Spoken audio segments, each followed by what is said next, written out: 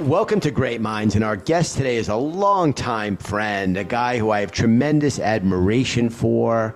I've been lucky enough to be in the room when he has the microphone. He's a brilliant speaker. David, I'm referring particular to that year when you led the Ad Council dinner, and I thought did just a terrific job. He led Y&R globally. I was wondering who you were talking about, so I'm glad you said that. Exactly. Now we have absolute clarity now. He ran Y&R globally for many years, and what I love about you, David, is that you have chosen not to ride off into the sunset as many do, and that intellectually and from a passion vantage point, which is of course what drives all the great work that our industry does produce, you embody that, and that passion is still today as strong as it ever was. So a very hearty welcome to my old friend David Sable. Thank you. And look, Matt, the truth of the matter is you feed my passion as much as anything, and which is really true, which is why I love hanging out with you. And I also noticed that we have a similar background. So we're both into New York and having just real, there's nothing back here, guys. This is like real, my head's not disappearing into some blurred bullshit. Right. So two people we are what we are. Two people in an office. Look at that. So, David, there's so many places to start with you, but there was one thing that jumped out from the crack research that our Great Minds team does at our factory in Ohio, and that is your passion for the Doors, which I thought was really interesting of all bands. And I love the Doors. I sort of get it, but why the Doors? Is it Jim Morrison? First of all, let's talk about the Doors. Let's talk about the Doors. I mean, the Doors are incredible. I first became aware of the Doors. I think I must have been 12 or 13 years old. And I had an accident right before the summer, and I couldn't go to summer camp. So my parents shipped me off to my late grandparents' house in San Francisco. And I had an older cousin who was basically a Doors groupie. And they weren't a really well-known band yet. Maybe they had their first album out, but they were playing local. And I heard that music and it blew my mind. And the truth of the matter is, I love Jim Morrison, but I love Freddie Mercury. I love the music. And there have been a couple of articles you can find. There's one that was in Rolling Stone probably about 15 years ago, maybe more, where it basically said that if Jim Morrison hadn't been such a deviant, and if he had cared as much about the music as he did about drugs, they could have been maybe the biggest band of all time, because their music was so differently. And just to show you how my passion, how deep my passion is, for my daughter, who is now 41, I think, 41, 42, for her 16th birthday, I took her to Paris and we went to the museums and went shopping, we did all the things. And then I took her to the grave of the great Jim Morrison. As we walked out of the cemetery after having been yelled at by some ancient Parisian guy who was screaming at us for having looked for the low-life Jim Morrison when, Voltaire and Moliere are in the same cemetery. She just turned to me and she said, "Daddy, you know what?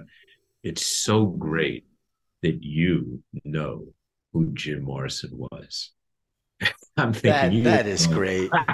I love that. And I wonder aloud, and I'm not trying to make too big a leap here, but jumping to the present day with what you write and post under that sort of Imagine moniker, you are also a great thinker, a great writer, and a very thoughtful guy. And I wonder, David, as you look back at sort of the early days and the foundation of David Sable as a thinker, I think people like Jim Morrison and other deep thinkers influenced you as a young man and sort of planted some of those early seeds, which in your case did take and grow.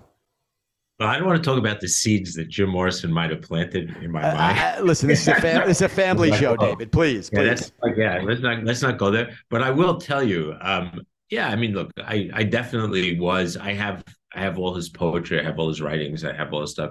Because the guy he actually was pretty deep, and he wrote really well. But the truth of the matter is that I started life as the son of a rabbi. And if you ever want to be trained for public speaking, for clarity, for the ability to be able to stand up and talk about any topic, anytime, any place, like be the son of a minister. Mm. Jewish or not, because I've talked to friends whose, you know, dads were minister, moms were ministers or whatever in various religions. It's like you're a trained monkey, right? You got to get up, you got to be ready to talk, you have to be able to put thoughts together. Mm.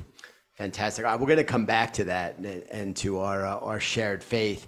But you worked for some incredible people early on in your career, and going back right around to the time when I started working in the mid '80s. In particular, I go back to people like Harold Burson, Oh my God. People like Bob Cohn, who, wildly entertaining guy. But can And we I sort made of it to his book, by the way. reflect on? Pardon? Yeah, I made it to his book. Bob wrote a biography. It's a beautiful book. He didn't publish it, he shared it with friends, but I was really proud and honored to have made it into the book. So, I'd love to talk about either of those guys or both, and just give you the ball. well, I mean, we go about Harold. You know, I'll just go back a bit, and I've been blessed my whole life to have incredible mentors. My first mentor in the business was uh, a man by the name of Edward A. Chapman III. He passed away. Ed was incredible. He was a Navy pilot, a carrier pilot, one of the first 500 people in the world to fly fast in the speed of sound. He's forever enshrined in what's called the 500 Club. Really incredible guy. And I met him because I was a summer intern at New York Tel, where he ran the advertising department. And the only reason that I was able to get that job wasn't like today, where it's, summer internships are part of a program and it's very organized. Bottom line was that my dad was the commissioner of human rights at the time for the state of New York, worked for Nelson Rockefeller, was friends with the president and CEO of New York Telephone. And so I ended up getting a job, right? Now, I had just come back from almost a year in Israel. This was the summer of 74, I think. So 1973, I went as a volunteer during the Yom Kippur War. I wasn't in the army at the time. I was just doing work on a kibbutz. Like I took the place of people who were on the thing. And then I came back and I got this job for the summer. And I walk in and I had a suit. And they took me out to buy a suit. My hair was long. I was fired up because I'd been like living on kibbutz and had been doing all this stuff. And I remember I walk into this guy's office and there's a huge picture of a sailboat behind him. His sailboat, and there's his helmet, all this stuff. And I'm thinking, oh God, I'm screwed. Like, what am I going to have to talk to this guy? He was DAR, he came from a Daughters of American Lutheran family, 12th generation Dartmouth. And his little Jewish kid who'd just been in Israel for and bottom line, for the next till the day he died, he was my mentor, my friend, he was unbelievable, surrogate dad. He was amazing. So he was one of the first person who taught me. He taught me, by the way, never ever take a corner office. He goes, never mistake a corner office for success. Don't care about your title. Never make that a point of anything, and don't move jobs just for money. And it drove my entire career. So that was my first. The second, I got a chance when I went to Y&R, which I was able to get into the training program because I had been at New York Telephone. And there's a whole story about anti-Semitism, which for another time, which is actually quite fascinating. But at the time, Ed Ney was president, and Alex Kroll was the creative director, and I think he might have been president of New York. And I remember Ed Ney walking around the floors of 285 Madison Avenue. And it just indelibly printed on my mind. So over the course of a week, he would show up on every floor and he would just kind of talk to you. Truth is, they used to lock me up when he came because they were always worried about what I would say. That was a bit of I was a little unruly at that point in my life, but it was incredible. And he really cared. He would talk to you. Alex, I'll tell you one interesting thing. We were working on, I can't remember, some fast food, Sbarro and something else. It was like some fast food stuff. And it was an account I was working on. I was just a junior nothing at the time working on the account. And they won, I believe, KFC. And so they had to resign the business that we were on. And again, stuck in my head forever. He called all of the teams in, including me, the junior nothing, to his office. And I remember sitting on like a credenza in the back of his office while he said to us, guys, you've done an incredible job. We got a bigger piece of business. It's great. None of you have to worry. You'll all be reassigned just for the next 60 days. Just stay focused on this. Everybody reassigned. Don't worry. And we all were, and we all did really well. And they gave us all a bonus afterwards. So I was just lucky to have people like that in my life. So these are awfully legendary names, Ney and Kroll. And now we're going to talk about Harold. But these are some of the most incredibly accomplished people in our business ever. Oh my God. The greatest. And I'm proud to say that I stayed close with every one of them. Every single one. Harold was amazing. So I'd gone through, I'd been in Israel. Debbie and I, my wife and I moved to Israel when we were younger. We were there 6 years. And in 1984, 85, it was time to come back. And I wasn't sure what I wanted to do. And I was talking to Ogilvy and I was talking to different agencies and got offered a couple of jobs. And because of Elias Buchwald, Buck Buchwald, who was vice chairman of Burson Marsahl at the time, and was still my very, very dear friend and another mentor, incredible guy. He said, "No, come to Burson Marsteller." And I said, "But I don't know anything about public relations. I've been doing advertising." He said, "Look, you write well, you're smart, you've been doing all this high tech stuff in Israel. We need somebody who knows this because nobody knew high tech." And I'd started a little agency with a partner. We were doing the first high tech coming out of Israel, Cytex, Optrotech, Elbit, Elsin. They were all the first Israeli companies to be quoted on the exchanges here, on the public exchanges on Wall Street. And we did all the work. And we were kind of self-taught because no one had ever done it before. So he said, "No, come here. We're the Wild West. You'll learn a lot. And it'll be a new set of experiences for you, and we'll take care." I said, "Great." So I come. And it was, pretty, I have to say, in my life, it was probably the steepest and most important learning curve because Burson Marsteller was a place of learning. It was all about intellect. It was the most intellectual place I've ever worked in my life. And I'd been working about a month, and it was a little tough because in the beginning, we get off the plane on Friday. I go to work on Monday. I didn't have a suit. And so Sunday, we went to Sims, because that's what I could afford, to buy a couple of suits, but it was going to be a week before they would be ready. So all week, I had 2 sports jackets, like blazers. But I'd been living in Europe, basically, and it was very boxy and very, my plants had 42 pleats in them. And like that's what people were wearing in Europe. Burson Marsteller was the most corporate buttoned-up place. People were wearing, braces, i.e. suspenders, Trafalgars, beautifully, white shirts and yellow power ties. Man, I'm like, don't even ask. And so I was a little uncomfortable, and my hair was long. I got a note every day when I first came in the first week. Every day there was a note on my desk that said, "At Burson Marsteller, we wear suits." So I thought it's the guy spoofing me around. So I ignored it. Friday, it says, "At Burson Marsteller, we wear suits. And by the way, we get haircuts." And so I turned around. I said, "Guys, all right, enough already. It's not funny." And so one of the guys takes it and looks at it. And it was Jim Dowling, who was the CEO, leaving me these notes that I'd been ignoring every day. So now I'm a little uncomfortable. I don't know what to do. And I'm going up in the elevator with somebody. And I'll just never forget this as long as I live. It's ringing. And this little guy walks into the elevator. And the person I'm with said, "David, I want to introduce you to Harold." And that was my first meeting with Harold Burson in the elevator, the rain's dripping off his hat. He's this little guy, very soft, with a little Indian that came from Alabama,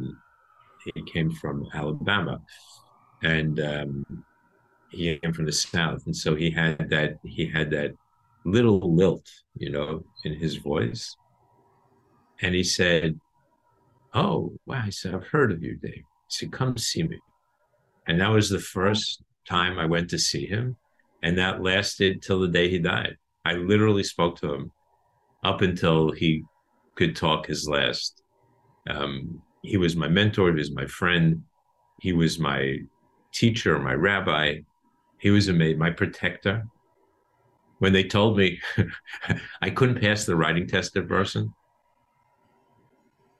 it was a writing test you used to have to take. I couldn't pass it because I didn't write like that. Like, I didn't really care. I didn't write like that. I wasn't interested. So I wrote those, and they kept failing. And then one day they said to me, "Look, if you don't pass the test, we're not going to be able to put you in front." I said, "What put me in front of clients?" I said, "I'm running big business already." I said, "What are you talking about?" And they said, "Well, we won't get a bonus." So I went to see Harold. He just told them all to piss off. Right. So Harold was an incredible mentor. So there's something on your end that's going right for people like Alex and Ed and Harold, and we'll talk about Bob Cohn, I hope, as well, to take you under your wing, so to speak. You clearly get the business and develop a pretty wide and diverse skill set pretty young. I was lucky. I was lucky that I was given that opportunity. I was interested. Look, and this comes from Ed. The only moves that I've made my whole life in my career were where I could learn more. I was just interested in learning. I wanted to be the best. I love this business. Right? I started writing copy in high school. I love this business. That's all I want to do. It's not all I ever wanted to do. I wanted to be an archaeologist, an astronomer, like God knows what else. But once I got focused like on a real life, this is all I ever wanted to do because I love it. I love ideas. It's all I do. I just like my mind goes literally 24/7. So, I'm so always So let's and so go I just back. needed to do it. Let's go back. Hang on now, because this is interesting. So let's go back now to where we started, son of a rabbi. How do we make that leap from someone who I suppose is taught to be curious, certainly from day one, but how do we make that leap from curiosity to this business? It's not that big a leap. What does a rabbi do? You're influencing people all the time. You're listening to people. Being a rabbi, listening skills are critical. To be a really good rabbi, your listening skills, your empathy, humility. These are things that you learn, right? These are things that are critically important if you're in the ministry of any kind, if you're going to be successful. I think also my late father was a builder and created a community out of nothing where we lived in Riverdale. There had been no Orthodox synagogue. He built what became one of the biggest in the city with a school and all kinds of things attached to it. And it was a creativity to all of that. I was also surrounded by creative people. There were many people in the community then who's just were interesting, philanthropic givers, but whose philanthropy was all towards building things. That was a time of building and thinking and vision. And so when you're surrounded by it, it was easy. Like when I got into business and come up with an idea for Colgate, like that was simple. Fantastic. Can we talk about Bob Cohn a little? Yeah, Bob is awesome. So Bob Cohn, Bob is an interesting guy. Bob founded Cohn and Wolfe together with Norman Wolfe. Norm passed away. Norm was amazing. Everybody in New York assumed Cohn and Wolfe, must be the Jewish firm down in Atlanta. Norman was not Jewish, although his last name was Wolfe. So Bob came from Brooklyn. He was an orphan. As I discovered later on, the pieces of his family, I was close with, my generation in his family. And he went to school in the South and stayed. And he loved it. And he starts this firm called Cohn and Wolfe. And in Atlanta, they became the public relations firm of record. They were the first. When you worked at Cohn and Wolfe and you lived in Atlanta, as I did for a year and a half, 2 years, that was as big as working in New York and, I don't know, running MetLife or something. I mean, that's how big Cohn and Wolfe was and how important. And we had accounts like Coca-Cola, Chick-fil-A.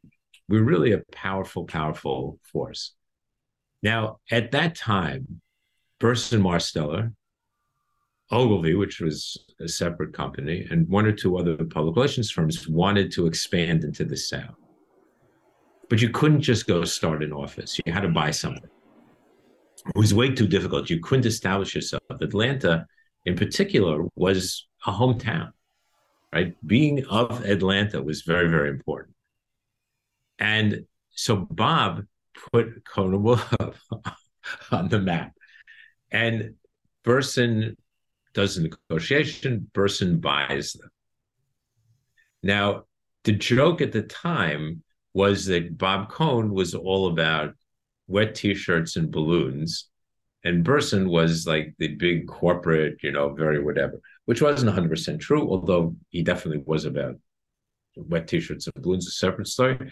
But there was also a lot going on there. Norman was an journalist, was brilliant, incredible writer, very smart, strategic thinker. Bob was the tumbler. Bob was an idea minute. Now, then by this time, they bring me into Cohn and Wolfe in New York, and they said they took me out of Burson. And they said here they allowed me to take Colgate, which was one of my piece of business, and another piece of business that I had, which was Western Union, two fairly big piece of business for Burson in those days. But they let me take them into Cohn and Wolfe, and we used that in New York as a way to open the New York office of Cohn and Wolfe. And then they said, we'd like you to go down there. We want you to go down there. We think it'll be good for you. And then you'll come back in 5-6 years and you'll run Cohn and Wolfe up here. But go down there. You'll learn a lot. It's important. But also we want you to see, because there were like 10 offices. When he sold the business, I swear to you, there's like 10 offices all around. So we moved to Atlanta, which was an amazing thing. And in my first day at work, I go to Bob and I say, Bob, can we go together, or just show me or introduce me to the people who run the other offices so that, I can just get to learn and know. He goes, what other offices? I said, Bob, look at here. It's on the letterhead. He said, He said, what offices? He said, they're not even mailboxes. He said, we just put them on the letterhead to sell the company. But in those days, people didn't do the kind of due diligence they did. So everybody just assumed that he had offices in all those places. Oh my God. Such a character. Only Bob could do that. So I'll tell you one great Bob story. I mean, there's so many, Coke and elsewhere, but Bob, this was prior to, obviously, to PowerPoint and all that stuff. And remember, we used to use flip charts. And you always had your flip chart artist, because you needed really beautifully done flip charts. And so we're doing a presentation, and Bob goes through the thing and he comes to the end and he says, and he had this voice, you talk like this, and there's only one conclusion. This is it. This is the big idea. One conclusion. He goes like this, tells what it is, and the client says, Bob, it sucks. I hate it. Yeah, but then here's my next idea. That's great. The client almost fell off his chair. He was laughing so hard. And it was a lesson to me as well, and just like how to turn a great presentation into an even better presentation. I was lucky because early in my career, when I started running the sports commission for New York City in 1986, I met Harold, I met Bob Cohn. There's another guy who I love from that era, Bob Hope. Bob Hope. Bob's still around. Bob's amazing. Yeah. The only person who was elected, I think, 3 times to the Baseball Hall of Shame. So remember, he used to run all promotions for Ted Turner. Yeah, sure. That's how we met. Yeah, and so he would do like the wedding at second base in the middle of a game because in those days nobody came to the Braves games. Right, So he right. came up with all these crazy ideas to get people to come to Braves Yes, games. super creative guy. So you distinguish yourself early. You're working with these incredible mentors. You have a passion for the business. You keep going and growing. Eventually, Y&R sort of comes in and out a few times. Wonderman comes into the picture. Lester Wonderman, probably another guy worth Oh talking God, about. And you really are starting to climb up the ladder at a pretty young age. that is true. I guess. I mean, I don't know. I was just having a great time, and like I said, I met these incredible people. Like take Lester. So the truth is, I first met Lester through Harold. So I'm a kid, I'm 30 years old, whatever. I come back to New York after 5, 6 years abroad. And I ask Harold, who should I meet? He said, you got to meet Harold. You got to meet Lester. And he sends me to meet Lester Wonderman. Now, Lester couldn't have been nicer to me. So not only did Lester become my mentor from that moment on, but then when I left about 10 years later to go and start with two partners, one of the first big internet retail businesses, Genesis Direct, Lester came along as our board of advisors because Lester knew more about the internet than any human being that I knew. Literally till the day he died, till his 99th birthday. He knew more about it than anybody. He was way more savvy. He understood what it was about. Lester always would say that if people understood how little of the data that we collect and we claim we know everything about you, how little of it is actionable or usable or actually makes a difference, they'd all sleep better at night. They wouldn't worry so much. So Lester was amazing as well, and I'm proud that at a certain point in my career when I came back, and the people who at the time, this is right before WPP bought Y&R, had changed the name of Wonderman. They thought it was an old name. So instead of understanding that it was all about data and what an easy, simple move it was, data to digital, like it was brilliant. They changed the name and told Lester, "You keep the name." And somehow they convinced them. And one of the first things that I did when I came into Wonderman, and this was with the blessing of Sir Martin, we went back to not just the blessing. I mean, he really encouraged it. He thought it was the right thing to do, to give him credit. We went back to Lester and said we'd like to rename the company Wonderman. And one of the things was that he owned the name and he owned Wonderman.com because they gave it to him because they didn't care. That's how crazy they were. And so we went with a presentation. I'll never forget. I had logo designed, like a whole new thing, and the positioning of what we were going to do and how we were going to announce it. And I went to him I needed to get his permission. And I'm thinking, okay, like here's how I'm going to sell it. I swear to you, man, I opened the book and started talking, and he started to cry. And then we brought him back. He never left the office after that. Great, great story.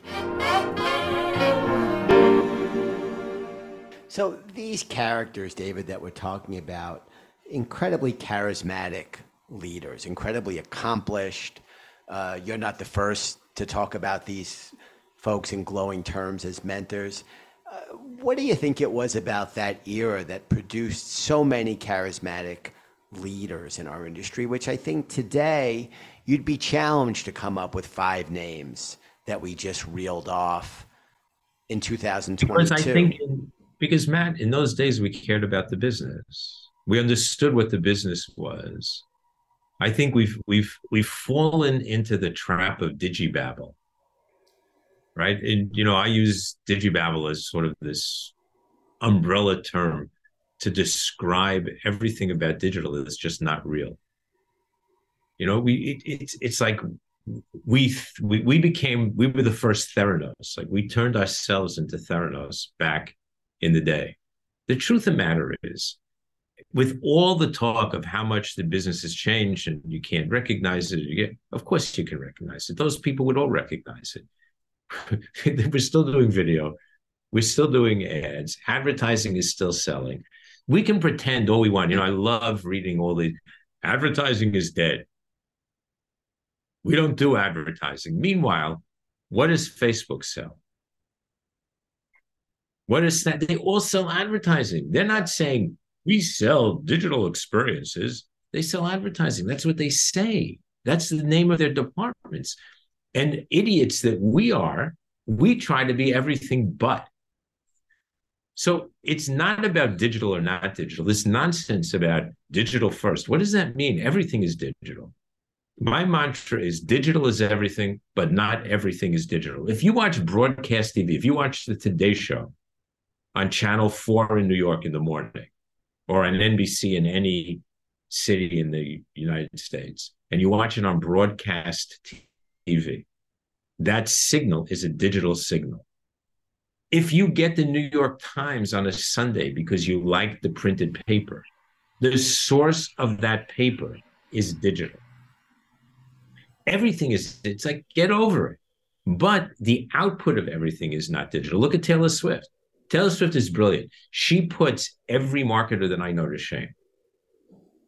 Right? So she's not embarrassed to release an album. Who releases albums? That's old. That's bad. Yeah, right. Taylor Swift doesn't seem to think it's old. And she releases vinyl, and she does shows. She's probably the most brilliant marketer maybe in the world today. And look what happened. She crashed the servers at Ticketmaster. So I think that's the problem, right? We've denigrated our own business. So we've stopped talking about the things. Of course, the digital world is critical. Of course, targeting and of course, all this, but they always were. This is just an evolution of what we had. When I started in the business in 1976, and I worked on Procter & Gamble, we used data like crazy. Everything that we did was data informed. Like we were actually, you'd plan, it's kind of crazy when you think about it, but a quarter of a commercial based on something. So it wasn't actually a quarter of a commercial, but it would add up in the totality. It's not new, but the critical issue is what we do. And that is connecting with people first, telling stories about and around the products and services that we sell so that we create brands that motivate people to buy them. Otherwise, what's the point?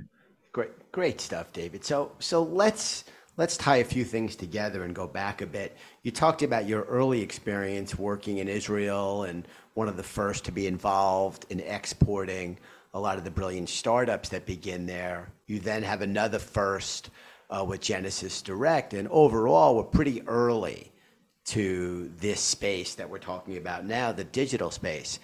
Let's talk about that sort of early shaping of some of that digital chops, if you will, that are so endemic to everything that happens today. Yeah, so I go to Israel and I meet this guy, Rafi Malinovich, who's still like my older brother and my best friend, an amazing guy, brilliant graphic artist and thinker. I was the copywriter and thinker, and together we started this little business. And he'd been in America, he's an Israeli, he'd been in America for, I think at that point, 16 years, had just returned, and he had been working only in B2B. Now, I was just a kid, right? I was 25, I think 26, and I'd been working, on big brands. And one of our first clients was a company called Cytex. And Cytex was actually one of the first digital companies. Cytex basically had started out with what's called raster technology, which is basically like early digital. And they had figured out a way to create separations so you could print on fabric. Again, no one was able to do this before. So they did it in the computer. It was really amazing. And then he realized that you could do it on film for printing, for like printing magazines, newspapers, whatever. And that the ability to go in and create that kind of a four-color separation, but change pieces of it. So like I could render lipstick a different color. I said that because their first demo was for Revlon. Up until that point, if I wanted to do that on a piece of film, somebody would literally have to take a razor blade and they would scratch out. Remember in those days, that was an art. You'd scratch it out and then it's beyond. So we go in, we meet this guy, Efi Arazi. The room that this Cytex computer was in was like the size of a big conference room, maybe bigger. Guy in a white coat is running, and there's a tiny little screen. That computer, which filled the entire room, had less computing power than your cheap iPhone. Forget the good one. And it took about 20, 30 minutes just to render the color of the lips, like to make it a different color. Today, that's like milliseconds. It's not even, you wouldn't even notice the lag, right? But I remember sitting in that room thinking, oh my God, this is a game change. This is beyond. And so we got really interested in all this stuff. And I had the opportunity, I had worked at Wellsbridge Green. That was right before I went to Israel. And they had won Proctor. And the guy I worked for, Avi Wool, who was just a really genius, way ahead of his time, had realized that we could computerize a lot of the work that we did for them and do more work than the other agencies. And so they sent me out to learn basic programming. And I remember the aha moment when I realized what programming was. I mean, that's all it is. Like, and so that if this is this and this is this, it takes you a subroutine that just takes you, wow, that's like so simple. So with that in my head, and then moving to Israel and having this huge opportunity to learn this new stuff, by the time I came back, it was all pretty simple. And so I spent the next... Not for everyone, David. No, but I spent the next, I have to say, I mean, I've been lucky in the sense that, you know, DEC Digital Equipment Corporation was my first client I worked on at Burson. And that led me to work on Microsoft, IBM, and then Dell, and then Microsoft, which I ran at WPP. We turned it into one of the biggest accounts at that time in the company. I think it was number 2, maybe, from nothing, literally from nothing. So I was just lucky that I had been given the opportunity to understand this stuff at an early stage. And that stuff was really esoteric. So by the time I came and worked with Microsoft and Dell and these other companies, like that stuff was pretty simple. Fantastic. So you mentioned Y&R before, but you had an incredible run there for many, many years, running the entire global operation and a long association. I'll call it a partnership, although I think being partners with Martin was sort of like being a silent partner or a limited partner of George Steinbrenner. It was a little more limited than most. But let's talk about your run at Y&R and WPP and Sir Martin, who continues to be a vibrant force today. Yeah, I mean, Y&R was great. Y&R, see, remember, the original Y&R was the first holding company, although we didn't call it a holding company then. They didn't call it a holding company. They called it the Whole A. So we had one of everything. So there was Y&R Advertising, there was Burson Marsteller, there was Wanderman, there was Landor, there was Sudler and Hennessy. I think I said Burson Marsteller, Wanderman. Yeah, so they were the first. And they really understood it. So I was lucky that I got to work across all those companies. And the account that I did it on was the Postal Service, which at the time we won and was the biggest, that and the Army account were the two biggest integrated piece of it, and really integrated. We had everybody sitting on the same floor. And the way we worked, which was very smart and unfortunately didn't carry past Y&R in those days, because that's kind of how it should work. We kept the teams together, meaning the management is the people, like a small group who took the briefs and understood what was going on, but we pushed the work back into the companies.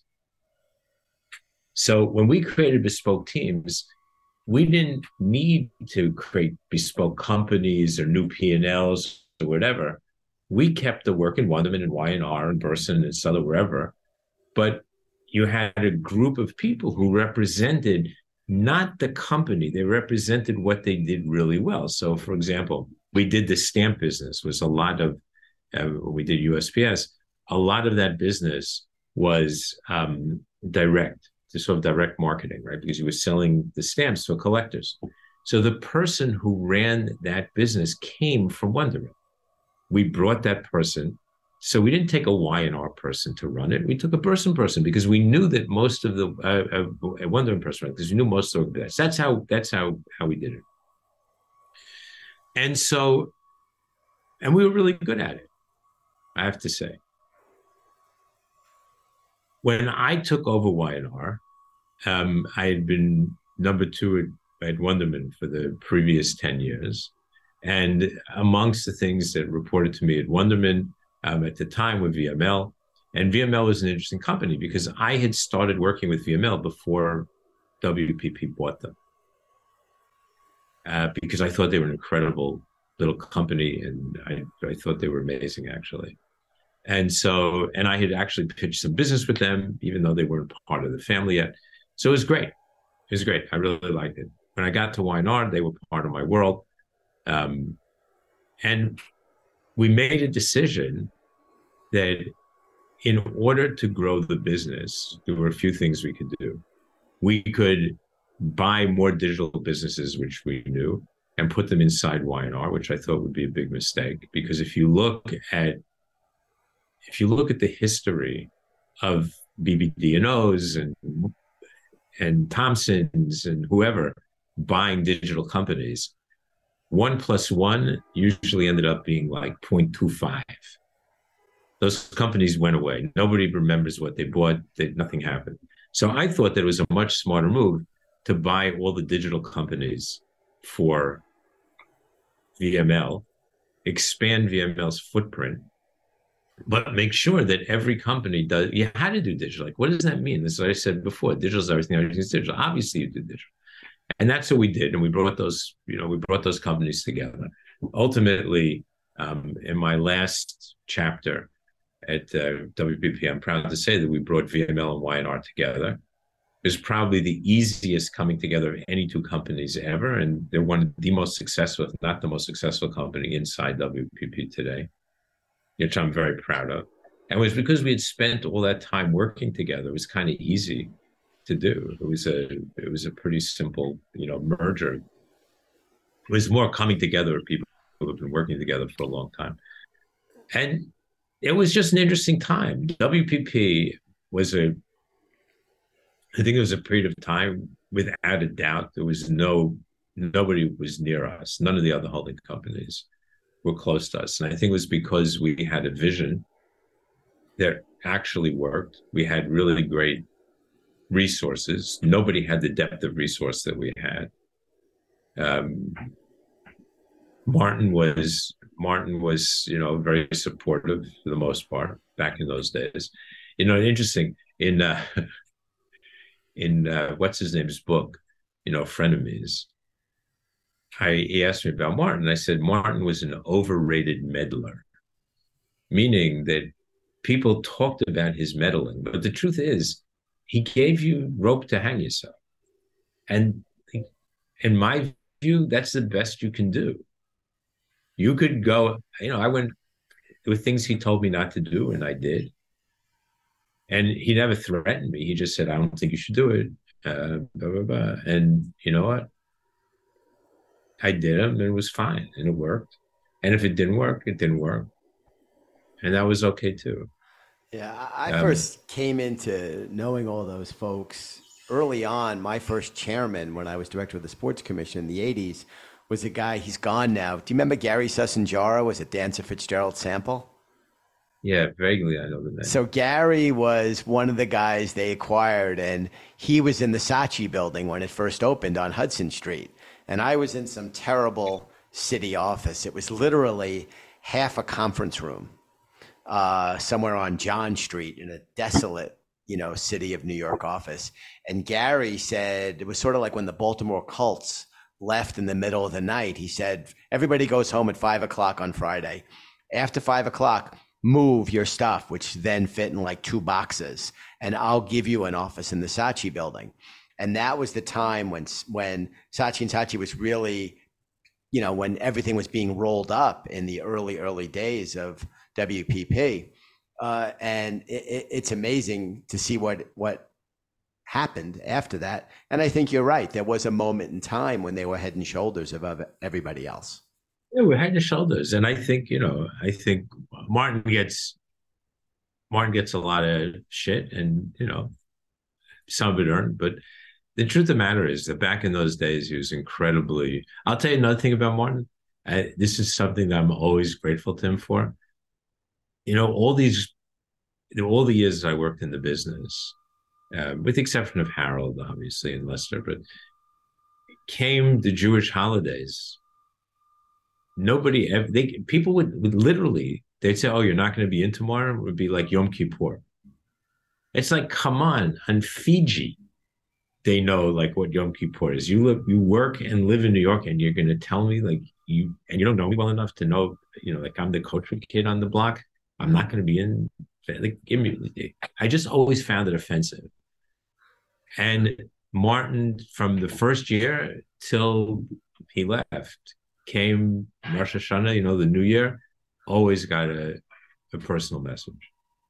Always. Interesting. And it was something that you give him, a call out for good is something that I always appreciated and respected. Fantastic stuff.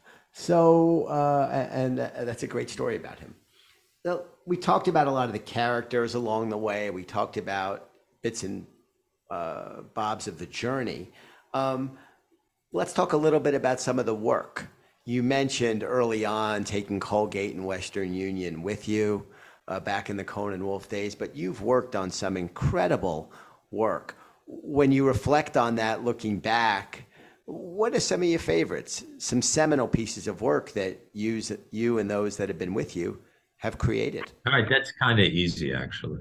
One of them is Colgate. So Colgate was a piece of business that has been core to Y&R, now WPP, forever. And if you know the story, back in the day, Y&R was a P&G agency, gave up their P&G brands to take on Colgate. And everybody thought they were nuts. That Colgate was nothing then. They thought you're crazy. Like, what are you doing? And it was the smartest thing they ever did, in my view. So here's a piece of seminal work. It was called Tartar Control Toothpaste. And it was a big deal. It was a very big deal because up until that point, it was basically like toothpaste was sensitive, fluoride, and that was kind of it, maybe a couple of whatever. This was big, and Colgate was launching it. And they wanted to launch it in 100-something countries, and they wanted it rolled out. It was the first time they ever had a coordinated launch. And I became again, I was just like a young guy. I became the center of that launch. And I was a Burson at the time, but I still ended up being at the center of it. And it was the first time ever that we brought in a complete kit. We went country to country to country, and we had a piece of creative that they could use or recreate, but it had to be in the same basic format. There was a whole professional program for the dentists, and there was a whole PR program for the public. And we came like literally in a kit. And in those days, it wasn't like, I came with my laptop. There were no laptops. I came with a huge duffel bag filled with 3/4-inch Sony U-matic tapes and lots of pieces of paper and stuff. And we did it. And it's possibly, I think if you go back and check it, it might be one of the first major, totally coordinated launches globally of any consumer product. I learned more doing that than you could ever imagine in 1,000 years. I'll tell you one funny story about what an insight that is hysterical. So here I'm traveling around the world. Everybody's buying into it. Everybody's doing it. I come to Paris to our office and I'm sitting in the room. There's the creative directors, everybody's sitting around. And they're telling me why it's not going to work in France, because France is different, right? The rest of the world, they're all full of shit. They don't know anything on France. We're different. We can't do it. So as I'm looking around, every single person in the room is wearing Levi's jeans. They've got a pair of Ray-Ban sunglasses in front of them. They have Marlboro smokes, and they've got Parker pens. And I'm thinking, I got it. So that was a big lesson for me, because I never let anybody tell me again that it wouldn't work unless they had like really good reasons. And sometimes there are, but those were not good reasons, frankly. So that was a great piece of work. That was exciting. It was interesting. It was amazing. Another one was for Apollo Computers, which was an account that we had at Burson, which was a really incredible piece of business, very high end. In those days, workstations. This was like really the height of high tech. And they were launching a new product, and they had never ever put like theater behind their launches. And I said to the guys, you need theater. We got to do it. And they had done a launch the year before. And he said, no, you got to do something, because people need to wake up. And we did Lightning Does Strike Twice was the name of the thing. And we rented this incredible space, and we had bolts of lightning shooting across the sky. And it was a huge launch. And the CEO loved it in the end. He was like, literally, we took him kicking and screaming to do this. But it was, again, just an insight that even in high tech, people love theater.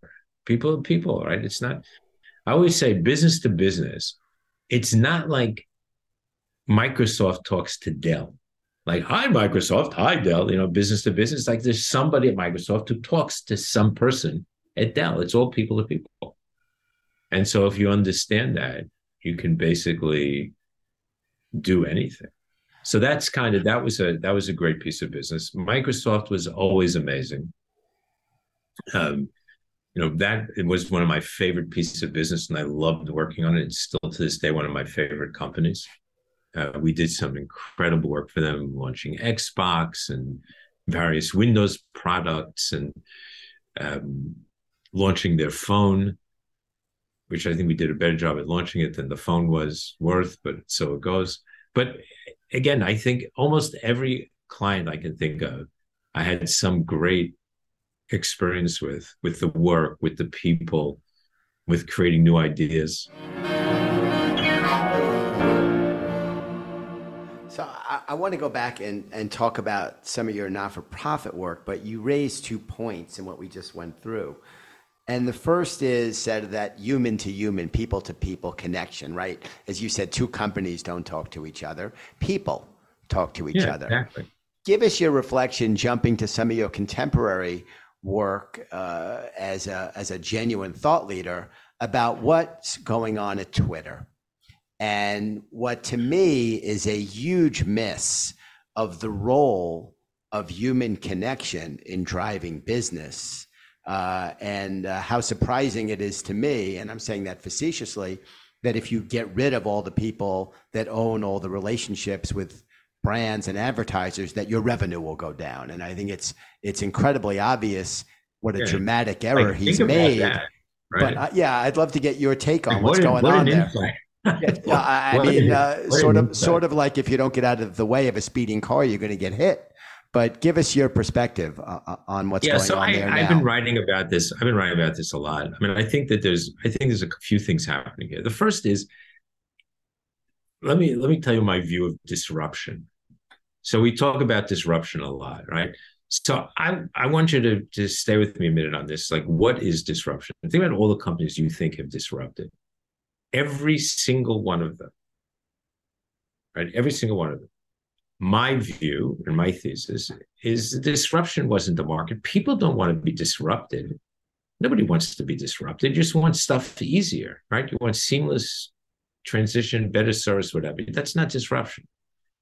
The disruption has been that Wall Street allowed you not to make a profit. They didn't look too deep. That's true of Amazon. It's true of Twitter. It's true of Tesla. It's true of Facebook. It's true of all those companies, right? They all got to buy. So I always say that let's go back 20 years and say that Walmart said, you know what, there's this thing called the internet. I'm really interested in it. Wall Street, for the next 10 years, I'm not going to make a profit. I'm just going to grow my business. Now, let's say that they decided, by the way, that they were going to grow their business by opening up more stores, different stores. I guarantee you that if for 10 years they had grown their audience by opening stores on street corners or coming up with whatever, push carts, they'd be the biggest business today in the world because they would have had that opportunity. So disruption, now, having said that, I'm glad it's Amazon because obviously this was an evolutionary thing. It was the next thing. It was fine. It's good. You know, I was in the catalog business. I owned catalogs with friends for a bunch of years. This is the next evolution. People like shopping remotely. This goes back to the 1800s and Sears. This is not new. But look at Tesla. It took him 18 years to make a profit. I think that's right. I wrote about this. I'm pretty sure I said 18. He doesn't have 18 years with Twitter. The guy doesn't know how to manage it. He doesn't have a clue. And so the whole thing is misaligned. He's right that it needed some work, but that's not the work it needed. What it needed, as does Facebook, as do all of them, by the way, is to get rid of the hate and the stuff that leads to violence and the racism and the anti-Semitic chatter, et cetera, et cetera, et cetera. But they don't want to because it drives engagement, and engagement is what drives revenue, right? So either they have to figure out a new revenue model or go back to the street and say, look, you know what? We're overvalued, which I think is true, by the way. So just value us less. We'll learn less. We're still going to be hugely profitable. Still going to make a lot of money. We're still a powerful, important company because I think they all are and all have opportunity to be. But we don't. So I think that's number one. He never should have bought this company. I don't think he actually wanted to. I think he was playing around.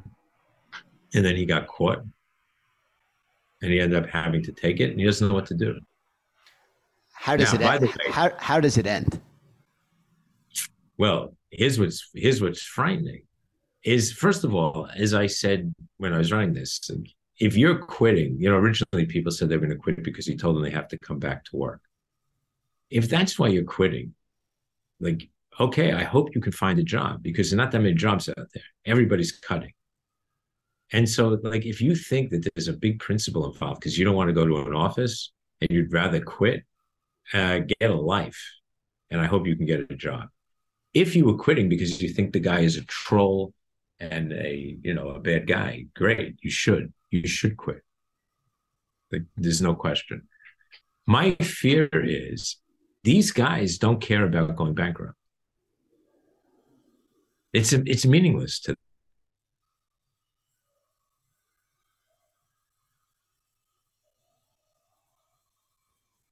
And in the end, won't it cost him that much?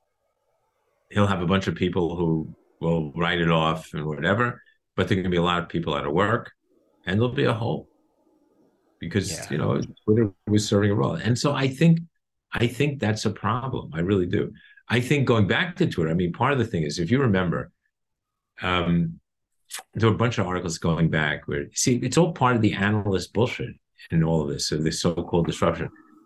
Twitter is the new TV. No, it's not. No one's going to watch TV on Twitter. What are you talking about? You might watch a clip. In fact, you would. You should. It's good.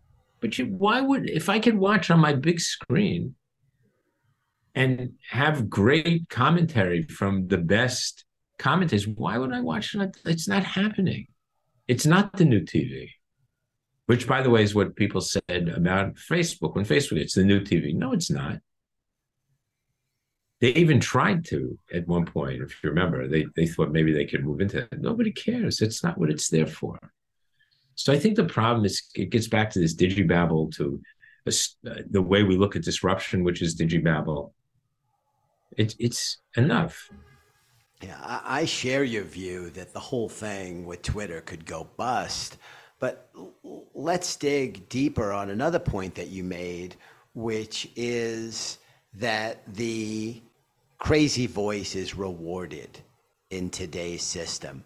That you and I both know this Lauren Boebert, whatever her name, and Marjorie Taylor Greene. There are, give or take, 450 some odd congressmen and congresswomen in the House, and we have 100 senators, right? I'd be hard pressed, and I'm pretty well read, not as well read as you, but pretty well read. I'd be hard pressed to name more than 10 or 15 members of the House of Representatives at the top of the list among the ones I know on both sides of the aisle are the ones who tend to get the most press. AOC on the left, and the two crazies, Marjorie Taylor and Boebert, on the right. And that's because the system is sort of set up that if you're crazy, your voice is heard louder. Can we talk about that? Because you have real perspective on that. But also, by the way, they all govern on Twitter, and they don't really spend that much time on the floor, and they don't spend much time thinking. Versus guys like Richie Torres or Josh Gottheimer and others who spend their time not on Twitter, but spend their time working across the aisle and actually trying to do what they got hired and voted in to do, which is create legislation to help people in the country and in the world, I guess. So yeah, I totally agree with you. I think it's a problem. I think that I took a class once, and what was it called? Revolution 001 or something, back in the days when you could just take it. It was all about how to make a revolution. And so one of the things that they teach you, which is true, is that the loud minority, the loud organized minority, always controls the unorganized majority. Just fact. So these loud people come in. I mean, look what happened here in New York with AOC. We lost Amazon. Like, think about that. Think about what a tragedy that was for the people of Queens, who could have had a whole area redone, who would have had jobs, who would have had money coming in. And her socialist whatever didn't like the fact that they got tax breaks. Meanwhile, the tax breaks were smaller than the amount of money that would be driven in by the commerce that having them actually come into the market would have created. Yeah. So, my attitude is these people are not good. They govern by Twitter. Like, they should take Twitter away from all of them. Look who the first person who spoke up. I think this is actually funny. It's actually tragic and funny. The first person who spoke up about the blue check mark was AOC, because she wants her blue check mark. Now, the truth of the matter is, I have one. I've always had one, and I've never even thought about it. Like, okay, great, next. To her, it was a big deal. It was a major badge. So she speaks up. Musk, to his credit, goes on her website and finds that she's selling, $60 hoodies, and says, like, you're telling me that I shouldn't sell this for $5 or $8 or whatever price it was. I think he started at $8 and he went to $5. And you're selling $60 hoodies and you claim you're a socialist? Were you crazy? Oh, God. It's crazy. I share your view about Queens. I grew up in Queens, and that would have taken a desolate area and turned it into something. I love what's going on now. And these are all, ironically, people politically who are pretty conservative, but led by Related. I love what they're doing in Willets Point, and they're going to take that area and turn it into something which has been abandoned, old, auto repair places by Shea, and has been a real lousy area for a long time. Yeah, absolutely. Yeah, great stuff. So let's talk about the charitable side a bit. And I referenced earlier the year you led the Ad Council, but you've done so much, David, with so many great organizations: UNICEF, the Christopher Reeve Foundation, Special Olympics, which I've also been involved with over the years. But talk about, any of those in any combination and sort of the giving back part. Wow, they're all great. I think the giving back part is really critical. Again, I think this just comes from my upbringing that you give back is sort of obvious. But what I always tell young people is if you, what do we do? I tell young people in our business, we're in advertising, right? We're not brain surgeons. We're not solving climate. We're not curing cancer. We're in advertising. We do it because we like it. We're good at it. We're creative. Whatever reasons you have to come in, but it doesn't mean there's anything wrong with you. It doesn't mean that you can't save the world. So obviously, you can always go work in a soup kitchen, and people should. Obviously, you should write checks, and you should. But I'm telling you, every single nonprofit has a need for what we do. They all do. They're raising money. They're inspiring groups of people. They're trying to bring new people into the franchise. They're trying to connect with the people who they help. There's tons and tons of work for us. And there's plenty of nonprofits to go around. So I always tell people, like, find a nonprofit, find something that you're passionate about, and just bring your talent to the table. And it's going to be accepted and loved, and you'll find plenty to do. So that's kind of how I look at these things. I spend a lot of time with these companies now, even more so than ever. And I love them all. UNICEF USA, and my friend Shelley Diamond, who worked with me at Y&R for many years, is the CMO. And I'm on the board. It's incredible the work that we do. And I think that just the way that they looked at their branding and were able to, luckily they started before COVID, and during COVID, literally keep the money flowing to important places around the world because the branding had become so strong that young people were just giving money online as they should. So that was really amazing. UNCF, United New York College Fund, is one that I'm really proud of. I'm on the executive board. So that was traditionally the board seat was given to the CEO of Y&R because many, many years ago, we created the line, "A mind is a terrible thing to waste." One of the most iconic lines in advertising was created for the Ad Council. Was through the Ad Council for UNCF, and the CEO was Faison. But they asked me to stay on and put me on the executive board. Now, one of the things that we did, which was amazing, I think it was, and it's still today, when they decided that they needed to do something else, they needed to, mind is terrible to waste had been around for a long time, like what's next? And Dr. Michael Lomax, who's the CEO, is one of the most inspirational people that I know. And I listened to Michael. This is Obama's president. And Michael's talking. He said, it's really interesting. Things have changed because when UNCF was first started and was supporting the HBCs and HBUs, the historical Black colleges and historical Black universities, it was very hard for these African-American kids to be accepted into the regular, the northern whatever universities. It was hard because it was racism, it was everything. So the HBCs, HBUs were important. It was like a parallel system because that was how they went to college. But now fast forward into the 90s and 2000s, it's different because now they can go to the Harvard, but somebody's got to pay for it.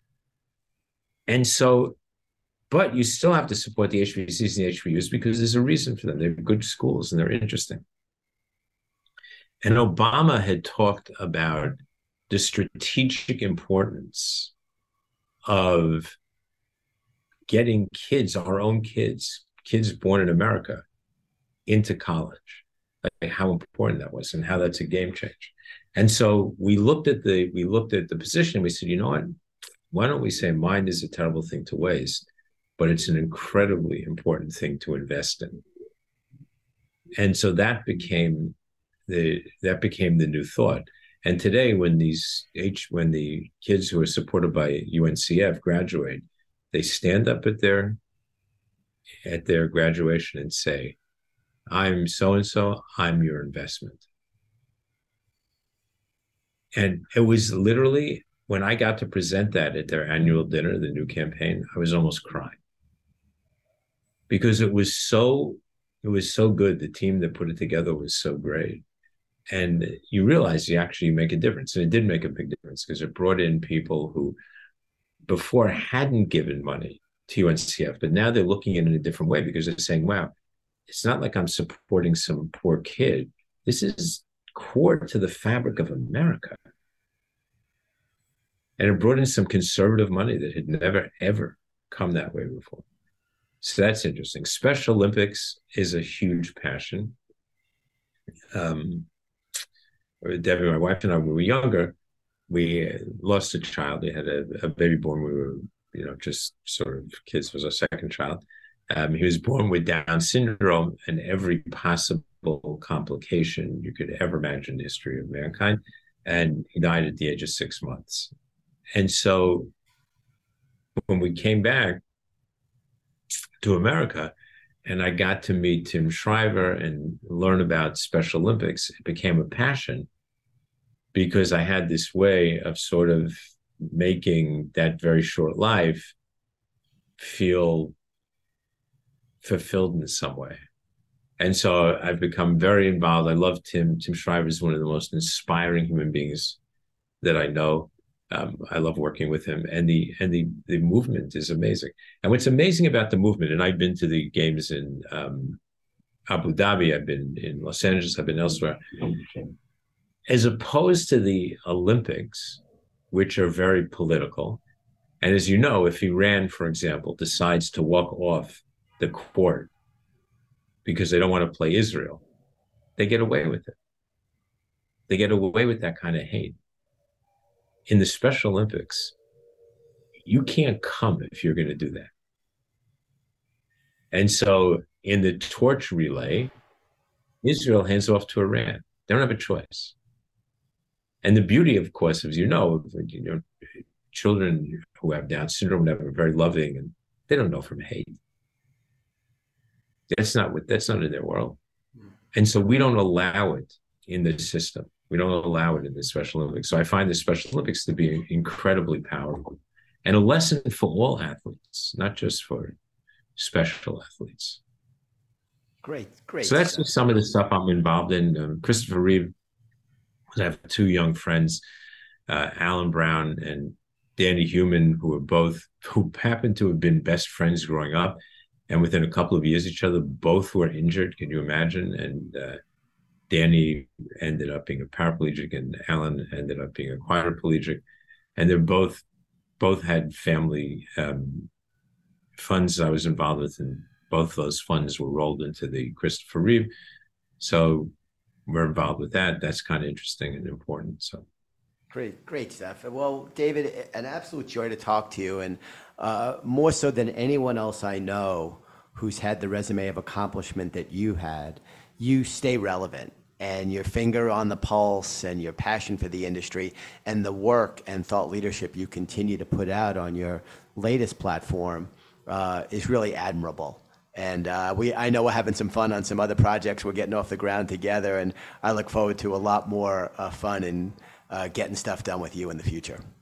Me too. And Matt, I'll just say, on behalf of myself, I don't talk for anybody anymore, but on behalf of myself, like, you keep the flame of what this business is really about lit and alive. And I'm thanking you for that because it is true. And I think that people need to not be embarrassed to be in our business. We need to get over it. You're in advertising. Live it, love it. That's what we do. It's a wonderful business. And my bet is 1,000 years from now, when it's no longer digital, maybe it's telepathy, God knows what, we're still going to be creating stories. We're still going to be doing what we do to help brands, products connect with people. And that's the core of what we're about. It's not about the technology. The technology changes all the time. Of course, you have to be up on the technology. I pride myself that I'm at the forefront of that. But at the end of the day, it just is. It is what it is. It's going to change. That's the world. But be proud of the business. Great stuff. Well, I'm proud of our friendship and grateful for it. And Me we'll too. talk. We'll talk soon, pal.